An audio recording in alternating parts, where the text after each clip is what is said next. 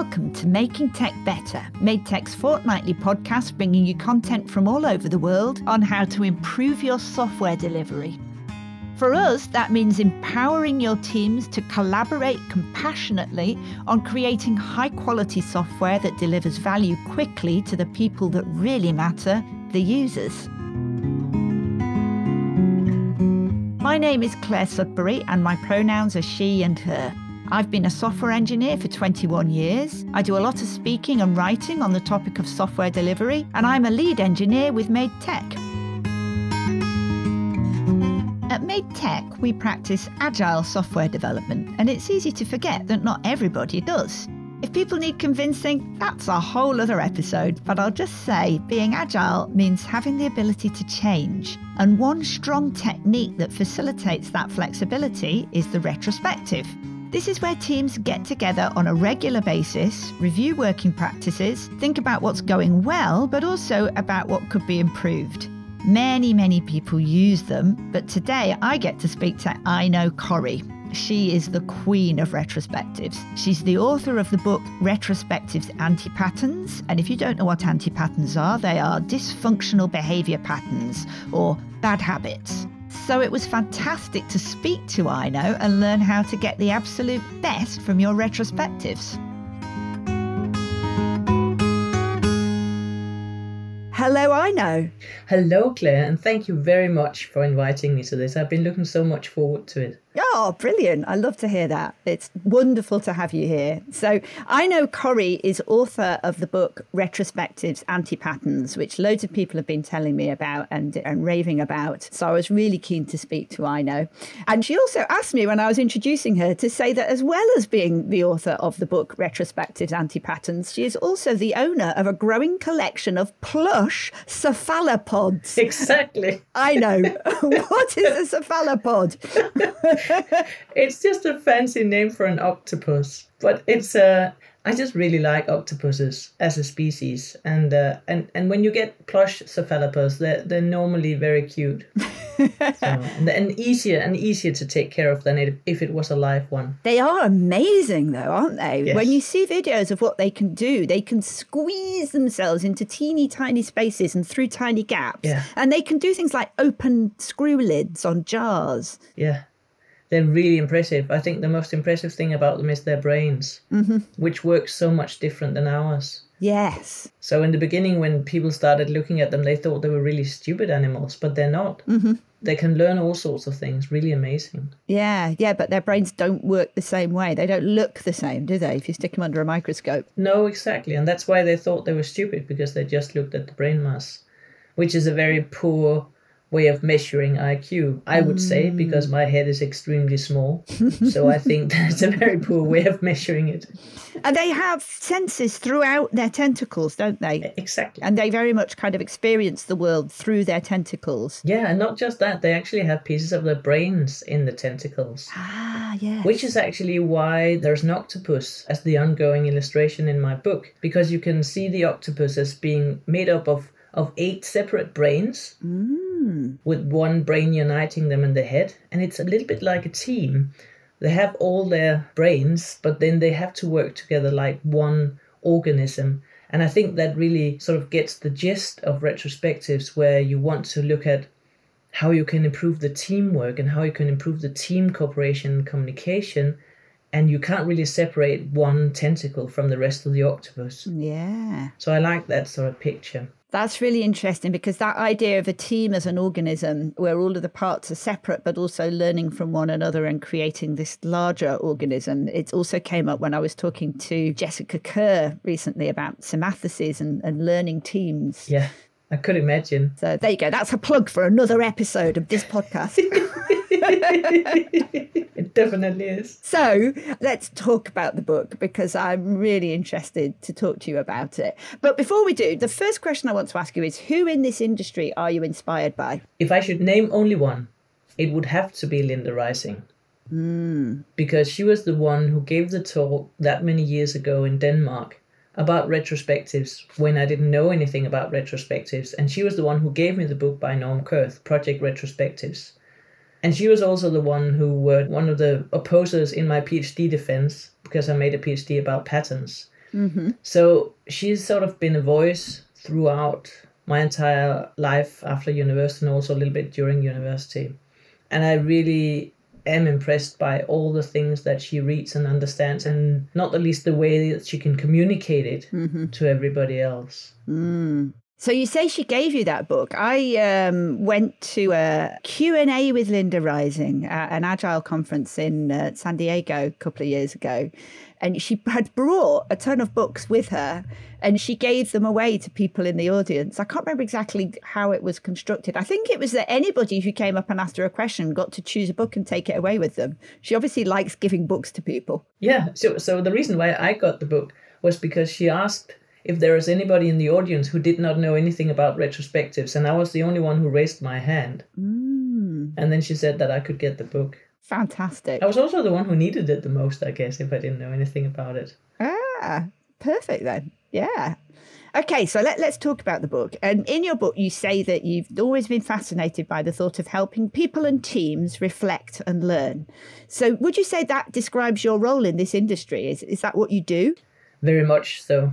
I have my own consultancy, which is called Meta Developer, because I'm not a developer anymore, but I'm developing developers, so I'm a meta developer. And what I do most of the time is that I try to help teams communicate with retrospectives, but also in all other aspects of software development. It could be when they have to plan some work, when they have to make a demo to customers, when they need to have some ideation, or when they have to start a new team and they have some sort of liftoff. So I definitely do that all the time. And I think I help a team in one way or the other, like 5 to 10 times a week. And so that has become your job. Yes. And are you happy? Is this all your dreams come true? Is this what you always wanted? Well, I never really knew what I always wanted. I still don't know what I want to be when I grow up. But I've always wanted to be a teacher. That I know. And I think that being a teacher for me is helping people understand what they need to understand. And I think it's sort of the same thing going on now when I'm helping teams communicate and helping architects communicate with other developers and helping developers communicate with customers and helping stakeholders communicate with users and everything like that. I think it's the same thing, that I'm really keen on trying to make people understand their environment, because in my experience, understanding gives you happiness. I empathize with that so strongly because I feel very similarly. I love to teach. I love to help teams. And I'm really, really keen on communication and really hyper aware of communication. So I'm always aware of ambiguity. I'm always trying to remove ambiguity. I'm always noticing when two people or two groups of people think that they're communicating, but I'm not convinced that they are. Exactly. And I want to try and smooth that process out. But for me, that does mean, I think, that sometimes I over communicate, because I'm so keen for everything to be very clear and very clearly understood. The frustrating thing that I've learned, but I still have to keep reminding myself, is that if you try too hard to make everything very clear, then what you're actually doing is bombarding people with information. You reach a peak of a curve and you go over the other side, so that actually you're no longer communicating because you've tried so hard that people are being bombarded with information and they can't take it all in. Yeah, that's a bit like cognitive load in teaching research. So, for instance, if you're giving a lecture to some students, you might think, I know some teachers think that the more information they can sort of get across the table, the better, the more the students will learn. But there's a curve there. And of course, if you don't tell them anything, they don't learn anything. But there's a sweet spot. And when you reach that peak, that sweet spot, if you continue talking, if you continue introducing new concepts, then actually what they already learned will deteriorate. So you'll go downhill again afterwards. And that's the cognitive load theory, which is really important. Yeah, I was briefly a high school teacher and I was still learning that lesson of how to communicate efficiently and effectively, not give too much information. And somebody once said to me that I think it was somebody who taught public speaking.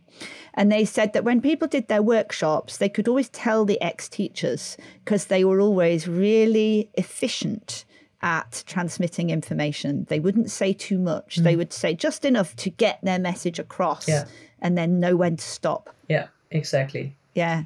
So your book, Retrospectives Anti-Patterns, is about anti-patterns that you have seen in retrospectives and how people can avoid them. Yes. But what is your elevator pitch in favour of retrospectives?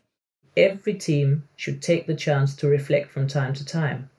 And they need to do that to share, to appreciate, and to learn, to become a better team. Mm-hmm. It's like that book by Diana Larsen and Esther Derby about agile retrospectives making good teams great.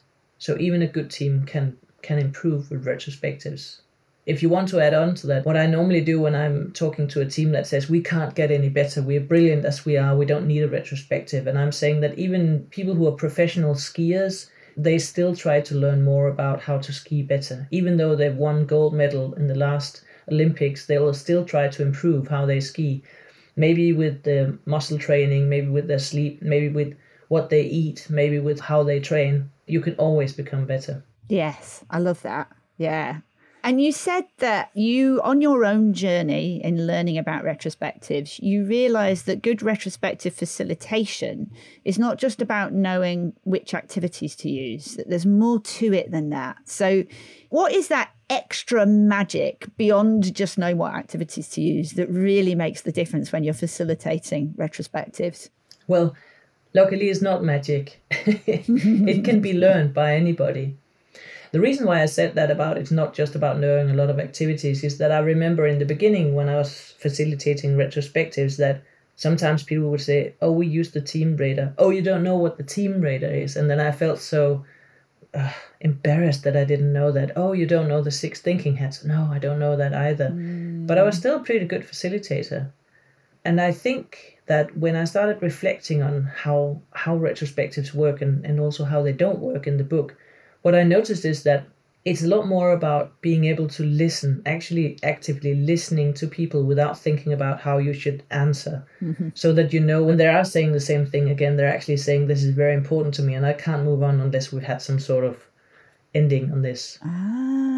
But also the body language, and it's more difficult now when it's online, we can get back to that. But looking at the body language of the people in the room, I think that's really important as well. That I spend a lot of time studying body language, not just in books, but also in actual people, to the extent that when I go to a restaurant, I look at all the other people instead of the people I'm with, because I find it so fascinating to see, oh, so he is talking to her, but his legs have turned towards somebody else. Okay, so that's where his focus is really. But I think also the preparation of a retrospective is crucial and something that some people sometimes forget. They just think, okay, let's meet and let's talk about what went well, what didn't go well, and what could we do better next time. But I think preparation is important. Look at the action points from last time. Be sure that you have them there. Be sure that you have a list of all the people who are there for numerous reasons. And be sure that you've made a plan for how to go through the 5 phases of a retrospective. Setting the stage, gathering data, generating insights, deciding what to do, and ending the retrospective. And sometimes you need to have an extra plan, a plan B, so that you can yank in something like the soup exercise or something like that if you see that this is going in a weird direction. And I think the preparation means that you don't need to know all the activities by heart. You can just find them while you're preparing. Yeah, that's interesting. So the thing that I particularly noticed there is you talking about a plan B, because I had facilitated a few retros where I'd got the idea from other people that I'd observed that I would always start with a safety check. Mm-hmm. And I would ask people to give a score of how comfortable they felt about sharing information and talking openly about their experiences. Mm-hmm. And there was one retro that I facilitated where one person gave quite a low score. Mm. And I continued with the retro, but I remember thinking, I don't actually know what I'm supposed to do about this. No. Like, if somebody said that they don't feel comfortable or confident participating, then maybe I shouldn't actually be doing this. And speaking to other people, well, actually, no, I'm not going to tell you the advice I got. I'm going to ask you, what would your advice be in that situation? My advice in that situation would definitely be that you would either stop the retrospective or you will try to spend time to figure out how can we make people feel more safe in this retrospective. And of course, that depends on the culture of the people, how well you know them. Sometimes it's with a team that you know well and you know that you can have another exercise where you can ask them what could make you feel more safe. Sometimes if it's people that you meet for the first time and you see somebody is just completely unsafe, you could actually just say, I think we should do this retrospective another day, and then we'll try to work on it on one-on-one meetings in between. Because if somebody feels that unsafe at a retrospective, that person will not be able to make the best of the retrospective, because it's about sharing, and sometimes sharing things that you're afraid of sharing. Yeah. So the safety is really crucial. Yeah. But also, if one person is not feeling safe, then there's probably something in the culture of the team that needs to be fixed. And perhaps only one person said that because the others are actually too unsafe to even say that they're unsafe, if you know what I mean. So it would depend, and that's the consultant's answer, it depends. Yeah. But definitely spending time on it, not just moving forward. Yeah, yeah. Because I was going to say, if somebody feels unsafe, then they might also feel unsafe about having a conversation about why they're unsafe. Exactly. So you can't necessarily address it there and then. No. And I think something that I have to confess, when it happened to me, because it was a small team and I was the tech lead in that team, and I was facilitating the retro, and I, facilitated quite a lot of ceremonies and things generally within the team. I kind of felt personally upset and almost hurt, that but I think that I'm so nice and nurturing, and I think I create this really positive environment, and surely you can't, how can you feel unsafe? Yes. And you have to be aware of that, because you have to be able to take a step back and look at it objectively and say, look, for whatever reason somebody feels unsafe, and if I take that personally, then I make it be about me, which is going to make it even harder for them to open up and explain why they feel unsafe. It's not about me. But it's not easy, I think. Yeah. And it's definitely taken me many years of facilitation to understand that I should not take these things personally. It's not about me. If something thinks this is a terrible retrospective, it's probably not, at least not just about me. If somebody feels unsafe, it's not just about me. I mean, it could have been something I've done, but most likely it was there already before I even entered the room. But that is something that is difficult for a facilitator, because you feel like it's your responsibility. Yeah, I do also think, though, that particularly if you're in a position of leadership, it's easy to underestimate how much power you have. That you can think that you're being ever so open and nurturing and approachable, but no matter what you do, other people are going to see you potentially as having power and influence that you don't even realize you have. And that can make people feel insecure. And you have to be aware of that and not ignore it. Definitely. But yeah, anyway, okay. So you talked about body language. Obviously, that has become much harder now that we're all working remotely. So do you have any tips for getting over that? Because I've really noticed meetings are harder. Meeting with large numbers of people are harder because it's much harder for me to read the room, for me to see people's body language, for me to read all of those nonverbal cues that I don't even know that I'm reading. It's not even conscious. This is just a skill that we all learn because we're human and we don't even know we're using it. It's really difficult. I think that the first thing also that a lot of other people are saying is hide your own video view. Don't look at yourself, because if you are there yourself, your eyes will turn towards you to see if you're looking stupid or fat right now. At least most people have that problem. So take that out of the equation. That already makes things easier. But it is a problem. And it is especially a problem if people don't want to be on video while you have these retrospectives with them. So what I do normally is that I have my document that I always have with the retrospective, where we share things and we write things and we vote on things. And then I have a different screen where I have all the pictures of people, so all the video pictures. And I try to look at the video pictures when somebody is saying something. And sometimes you can see that they're sort of rolling to their eyes without really doing it, but sort of sighing a little bit. You can see, not that again. Or you can see that they're eager. They're almost like crawling into the camera because they need to say something. Yeah. Or you can perhaps see that they're doing something else, and it's just very difficult if people don't want to show their face on video. And there can be various reasons for people not wanting to show their face on video. It can be a cultural thing, it can be a psychological thing, but I think that, as with many other things, you should try to figure out, okay, so what's the cause and what's the symptom here? So the symptom that you see is that they're not on video, but what is causing this? Is it because they really feel bad about making people look at their video? Is it because they feel bad about what it looks like in their homes? Is it because their partner is going behind them in the nude, or what is it? Or is it because they want to take this retrospective from the car or from a coffee shop? Because if it's because they want to take it from the car, then it's a symptom of a cause that is that they don't take it seriously. And I think that if somebody continuously is not showing themselves on video, even if you're trying to lure them out with games, then you take a one-on-one conversation with them and explain to them that it's not just for fun we want to see you, it's because it's part of my job, it's crucial so that I can see how you react to what other people are saying, and I can see what you're looking like when you're saying things. Mm-hmm. And of course you can always just start with the sweet, just saying, okay, so everybody find something blue from their office and show it on the camera, because that will sort of make people turn their camera on because they have to show this blue thing. And once they've had the camera on, it's easier to stay on the camera. That's a nice little trick. Yeah, it's a nice little trick. But you should also, if somebody suddenly turns on their camera, you shouldn't say, oh, how wonderful you turned out your camera. Lovely to see you. I fall in that trap still, even though I think it's a bad idea. But normally when they don't want to be on video, it's because they don't want all that attention. So giving it a lot of attention when they finally go on video is really an anti-pattern as well. Yeah, that's interesting.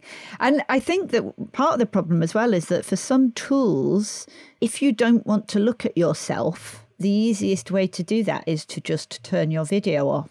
So some of them, you're either on and you're having to look at yourself, and the only way to not look at yourself is to just turn your video off for everybody. Mm-hmm. And actually the only reason they're doing it is because they don't want to look at themselves. Yeah, and that can be interesting to learn, because then you can say, well, you can put a post-it note on your camera and then you can take it away when you're talking, right?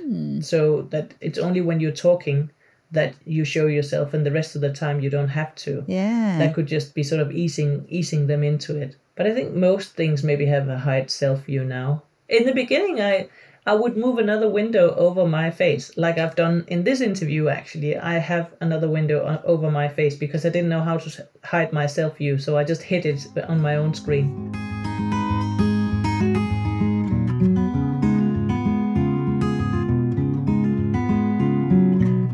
While I've got your attention, let me tell you a bit about Made Tech. After 21 years in the industry, I'm pretty choosy about who I'll work for, but there's lots to love about Made Tech. We're software delivery experts with high technical standards. We work exclusively with the public sector. We have an open source employee handbook on GitHub, which I love. We have unlimited annual leave. But what I love most about Made Tech is the people. There's a real passion to make a difference, and they really care for each other. Our Twitter handle is MadeTech, MadeTech. And if you go to madetech.com/resources/books, you'll find that we have a couple of free books available: Modernising Legacy Applications in the Public Sector and Building High-Performance Agile Teams. We're currently recruiting in London, Bristol, South Wales and the north of England via our Manchester office. You can find out more about that if you go to madetech.com/careers. If you join our mailing list, you'll get extra podcast content as well as finding out more about Made Tech. You'll find a link in the description. Before we return to Aino's interview, just a quick recap of what we were talking about before the break. We were talking about facilitating retrospectives remotely and how it's a good idea to make sure that everybody is visible so that you can pay attention to body language.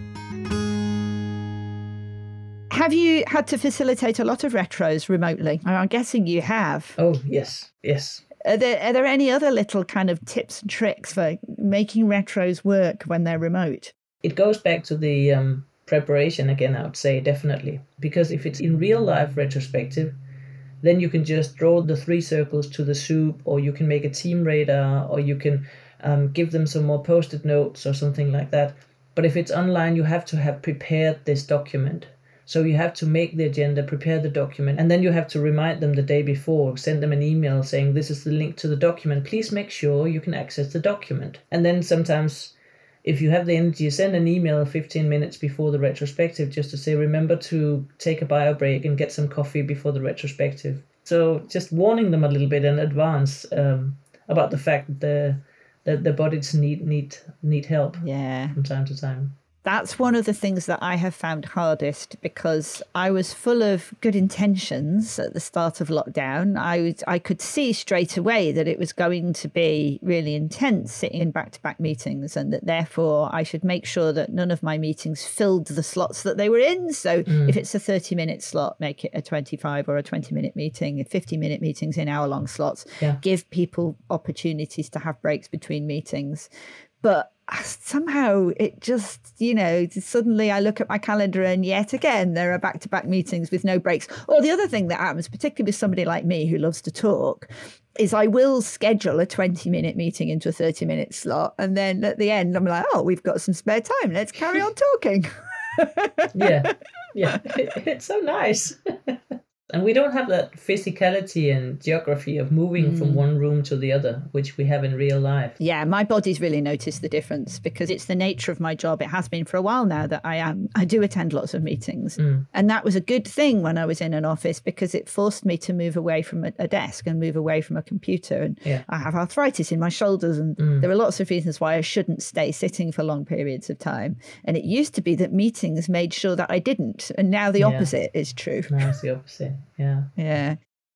So I think probably any of us who've ever worked with software teams and facilitated retrospectives or attended retrospectives would have come across the reluctant retrospective attendee. And, the archetype is the programmer who doesn't want to be dragged away from their code, who feels like time is being wasted and they just want to be left alone. And also, there are people, and I am sometimes one of those people, who just doesn't want to be in a room with people. They just want to talk to a computer, and that can be draining. Interacting with other people, social interaction can be really draining. And so they are reluctant to attend retrospectives, and they don't always see the value.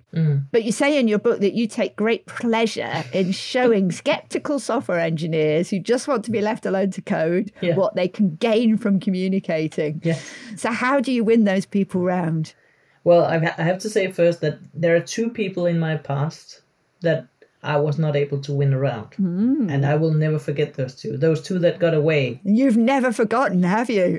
I'll never forget them. But that being said, it's true that I like a good challenge.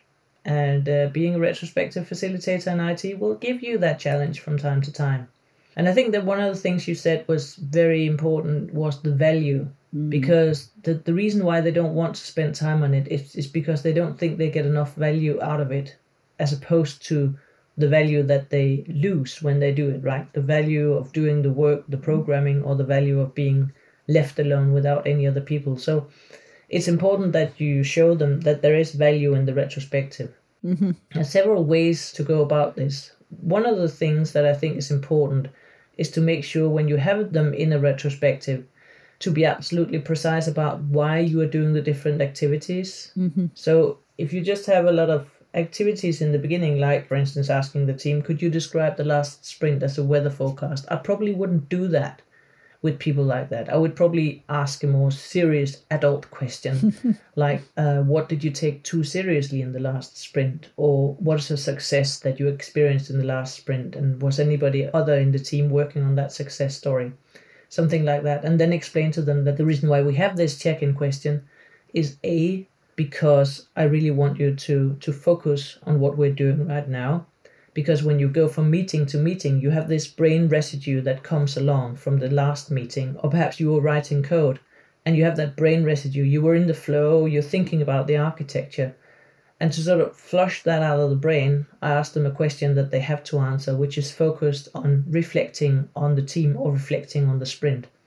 But also that when everybody said something, it's easier for them to say something afterwards. The activation phenomenon from psychology is that if they're left alone without having to say anything, it's much easier for them to stay quiet all the time. And then I would say the third reason for doing this is that I want you to know something about each other.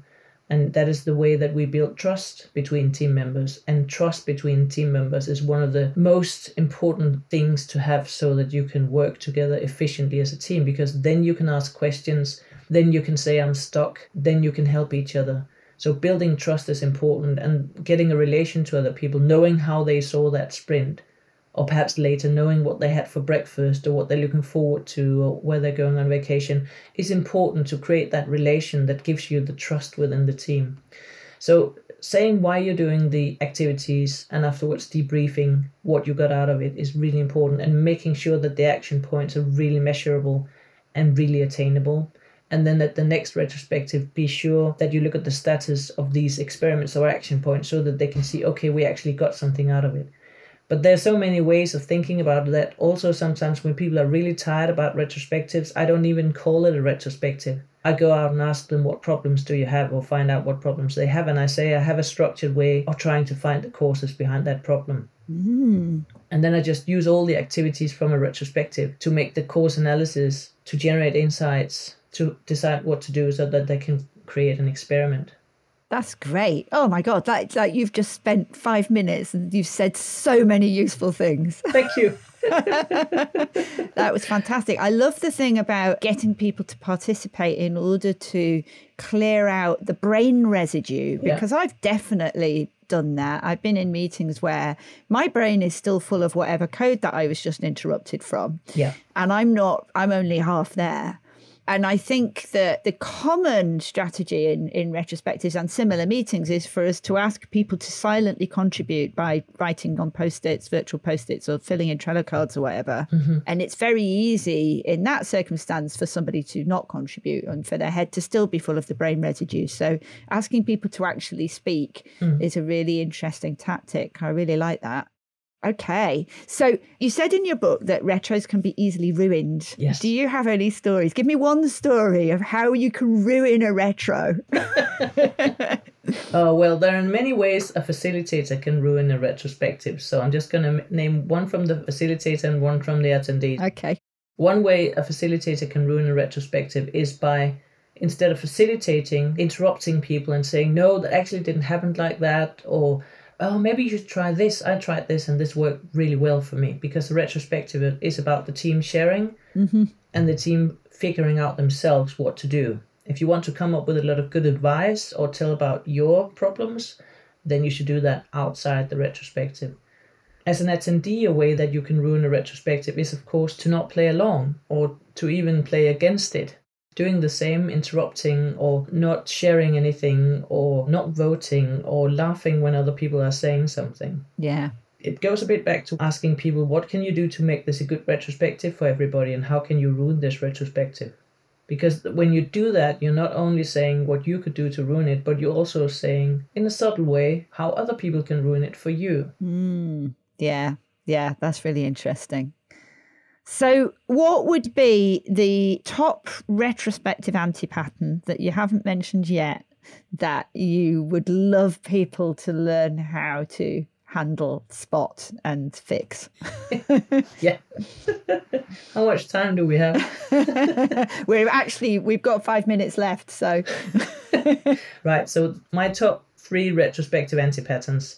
Prime directive ignorance, where you, as a facilitator, ignore the prime directive from Norm Kurth that says everybody did the best they could, and you ignore it because you think people will think it's ridiculous. And then if you ignore it, then perhaps there will be some blaming and scapegoating. The second one is the Wheel of Fortune, because the Wheel of Fortune says that if you go directly from gathering data to deciding what to do, and you skip the generating insights, then you might start solving the symptoms and not the problems. So, for instance, you might start saying, if people say, oh, we want less meetings, okay, we'll just cut away half of the meetings. But if you spend some time finding the causes, generating insights, maybe you found out that it's because the meetings are really badly led, or there's no agenda, or we're never deciding anything. So it's not really because they've got too many meetings, it's because they've got lousy meetings. And that's why it's called Wheel of Fortune, because it's like spinning a Wheel of Fortune. And sometimes you solve the problem, but sometimes you're just solving the symptom and the problem is still there. And the last one is called In the Soup, where sometimes there's something that the team can't do anything about. It's out of their circle of influence, but they continue to talk about it. And they continue to spend a lot of time talking about it in each retrospective, instead of just trying to figure out, okay, what can we actually do something about? What is it that we can influence and what is out of our influence? Because the things that are out of our influence or in the soup, we can just adapt to them or learn to live with them. So those, I think, are my top 3 retrospective anti-patterns. Brilliant. That was really useful. Thank you. Okay, so we are running out of time. So I'm going to ask you to tell me one thing that's true and one thing that is untrue about you. And then we're going to play the mean trick on our listeners of not telling them which one it is. If they subscribe to our mailing list, then they'll find out the answer. So tell me one thing that's true and one thing that's not true, but don't say which is which. Okay. I have a coffee mug that used to belong to Steve Jobs. Oh. Mm-hmm. Okay. Because I go to a lot of conferences, so I know a lot of speakers, and many of them have worked with Steve Jobs. So wait, whoa, hang on a minute. So you said you go to a lot of conferences. I thought you were going to say that you spotted Steve Jobs. You spotted he had a mug, and when he wasn't looking, you snatched it. That would have been bad enough. But now you seem to be suggesting that there are people going around stealing Steve Jobs mugs and then taking them with them as loot to conferences, using them as bartering chips. So how did this come about? Yeah, it's hard to believe, isn't it? So did they offer it to you as a prize? Why did they give it to you? I think if I say too many details here, it's going to be difficult to figure out which is true and which is not true, isn't it? Oh, okay. So what's the other thing that may or may not be true? It may or may not be true that I started running half marathons when I turned 40 because I got a birthday gift that was a registration for a half marathon. Oh my gosh. And how far had you run before then? 10 kilometers. Ah, okay. And I only know marathons in miles, so 13 miles is more kilometres, isn't it? Yes. How many kilometres is a half marathon? 21.7, I think. Oh, so twice as far as you'd ever run before? Yes. Well, just because somebody gave you a voucher? Yes. Okay. So, to end on a high, what is the best thing that's happened to you in the last month or so, either work-related or non-work related? I think the best thing that happened to me was that I turned 50. Well done. Yes. It's well done, isn't it? Yeah. I mean, the alternative is not very good. Well, yes. And even though there was Corona, I have been celebrated, but in small bursts with family and friends. So going for a walk with a bottle of champagne, or sitting in the park with some delicious food, or everybody getting tested negative and then having a meal together. And so it's been a weird way of celebrating, but it's actually been really nice. Oh, that is nice. I'm 51 and proud. Yeah. So welcome to the club. Thank you. I like to see it as an achievement rather than anything to be worried or embarrassed about. I think it is an achievement. Yeah, and it's money in the bank, it's wisdom, it's, the older you are, the more fascinating experiences you have behind you. Definitely, and the more, I like myself more every year. Oh, that's lovely. Oh, I'm so glad to hear that. Yeah. Yeah, good. Okay, so where can people find you, and do you have anything coming up that you'd like to plug? Well, the only thing that I'd like to plug at the moment is my book. Absolutely. Retrospectives Anti-Patterns by Aino Corry. And I have a website called metadeveloper.com where you can find me, or you can find me on LinkedIn or on Twitter. And also just Googling my name, Aino Corry, because nobody else has that name in the world. Fantastic. I'm pretty sure that nobody has my name either, but it's slightly less exciting. People do have my name, they just spell it wrong. Yeah. Nobody has my name and spells it like me. But it does mean that I get to use my full name as a username. And I get to have domains and accounts and things that always use my name with no extra numbers or any other tricks added in, because nobody spells their name like me. But then, of course, that relies on people being able to spell my name in order to find me. True. I'm sure that it gets spelled wrongly if you don't tell them what to do. Oh, totally. Yes. No, people never know. Yeah, so this is my chance to tell everybody. Claire has no I in it, and Sudbury is spelt the same way as surgery or carvery with an E-R-Y on the end. Just think of knives and you'll get there. Carvery. Oh, well, it's been so much fun to speak to you, I know. Likewise. And it seems like your coffee did the job. Yes. We managed to get you laughing a few times. Yes, so. Definitely. The coffee and the chocolate and you. Oh, wonderful.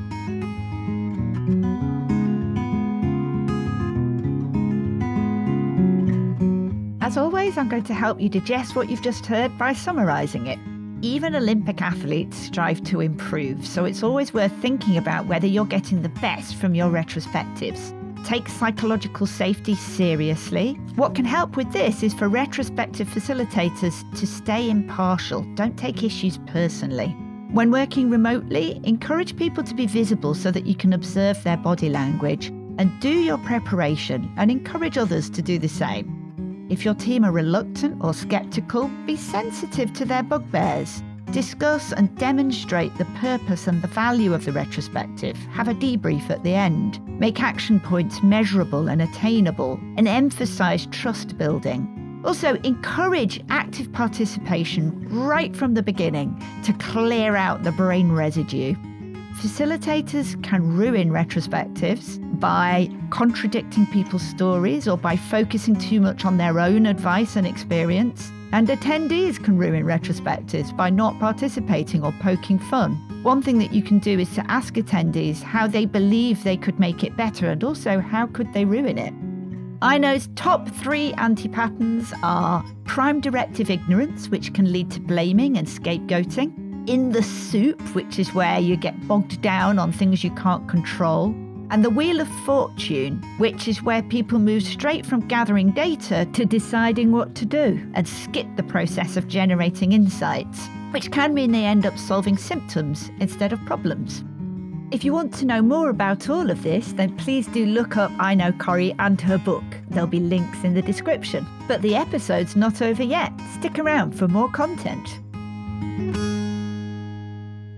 Every other episode, this last short segment will be devoted to Hack of the Month, where one of my colleagues, and in the future our listeners too, will share a life or a work hack. So this time we have Kirsty Rhodes, who's our Business Development Director at Made Tech, and she's going to speak to us about dealing with stressful life events.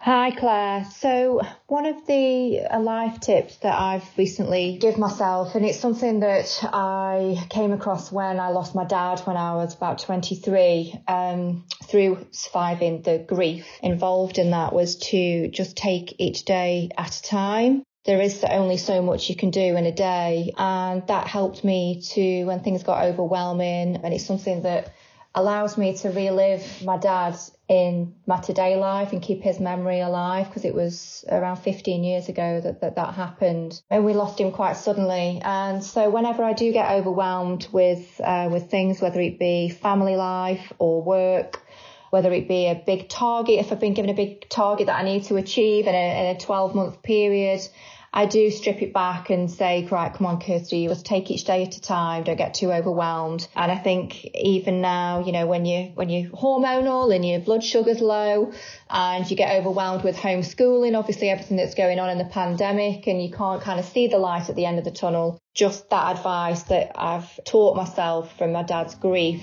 helps me to get through some of the challenges 15 years on today.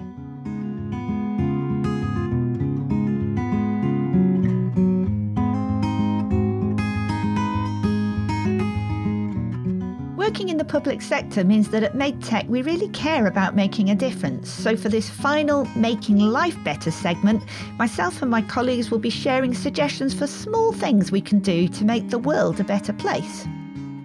This one is simple: get more sleep. Most people don't get enough sleep. Sometimes it's because they don't prioritise it. For a lot of people it's not a choice. But why will more sleep make the world a better place? Now, I have to be careful here, because once I get started talking about sleep, it's hard for me to stop.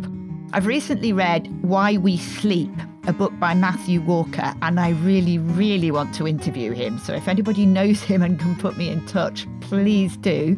And what I've learnt is that sleep is really, really good for your mental and physical health. It's also good for everyone else, because when you're well slept, you have more empathy, you have better emotional control, you'll tend to treat your colleagues better and your loved ones, and you'll do better work. And you're less likely to kill someone on the road. An awful lot of road traffic accidents and deaths are directly related to lack of sleep. If you're a medical professional, you're less likely to kill one of your patients or clients. And it helps the immune system, which is obviously really relevant right now, because Good sleep the night before a vaccine makes immunisation significantly, measurably more effective. Yes, I know, more sleep means fewer hours awake, which means you'll get less done, right? That's what I thought. But no, since I've been getting more sleep, I've got more energy, I'm more effective, I'm more productive in less time. I know that for many people, good sleep is not a choice. So is there anything that you can do to improve that choice for others? For instance, don't praise people for working long hours. Don't expect them to work long hours. Don't force people who are naturally owls to attend early morning meetings. And don't force larks to stay late. If you have trouble with sleep, I highly recommend the book Why We Sleep by Matthew Walker. There are lots of recommendations in there for how to improve your sleep. And if you go to tinyurl.com/sleep-claire-notes, that's Claire with no I, then you'll find my summary of Matthew's recommendations. And that's the end of another episode. You can find me on Twitter at Claire Sudbury, which might not be spelt the way that you think. There's no I in Claire, and Sudbury is spelt the same way as surgery, with E-R-Y at the end. I've got a few talks coming up. If you look at the events page on my Medium blog, which is linked to from my Twitter profile, you'll find all the details there. You can find the podcast on Twitter at Making Tech Bet 2. That's Making TECHBETT2. Do come and say hello, give us your feedback, give us any contributions you have for future episodes, or just have a chat with us. Thank you to Rose for editing, and thank you to Richard Murray for the music. You'll find a link in the description. Also in the description is a link for subscribing for extra content. We'll be releasing new episodes every fortnight. Thank you for listening, and goodbye.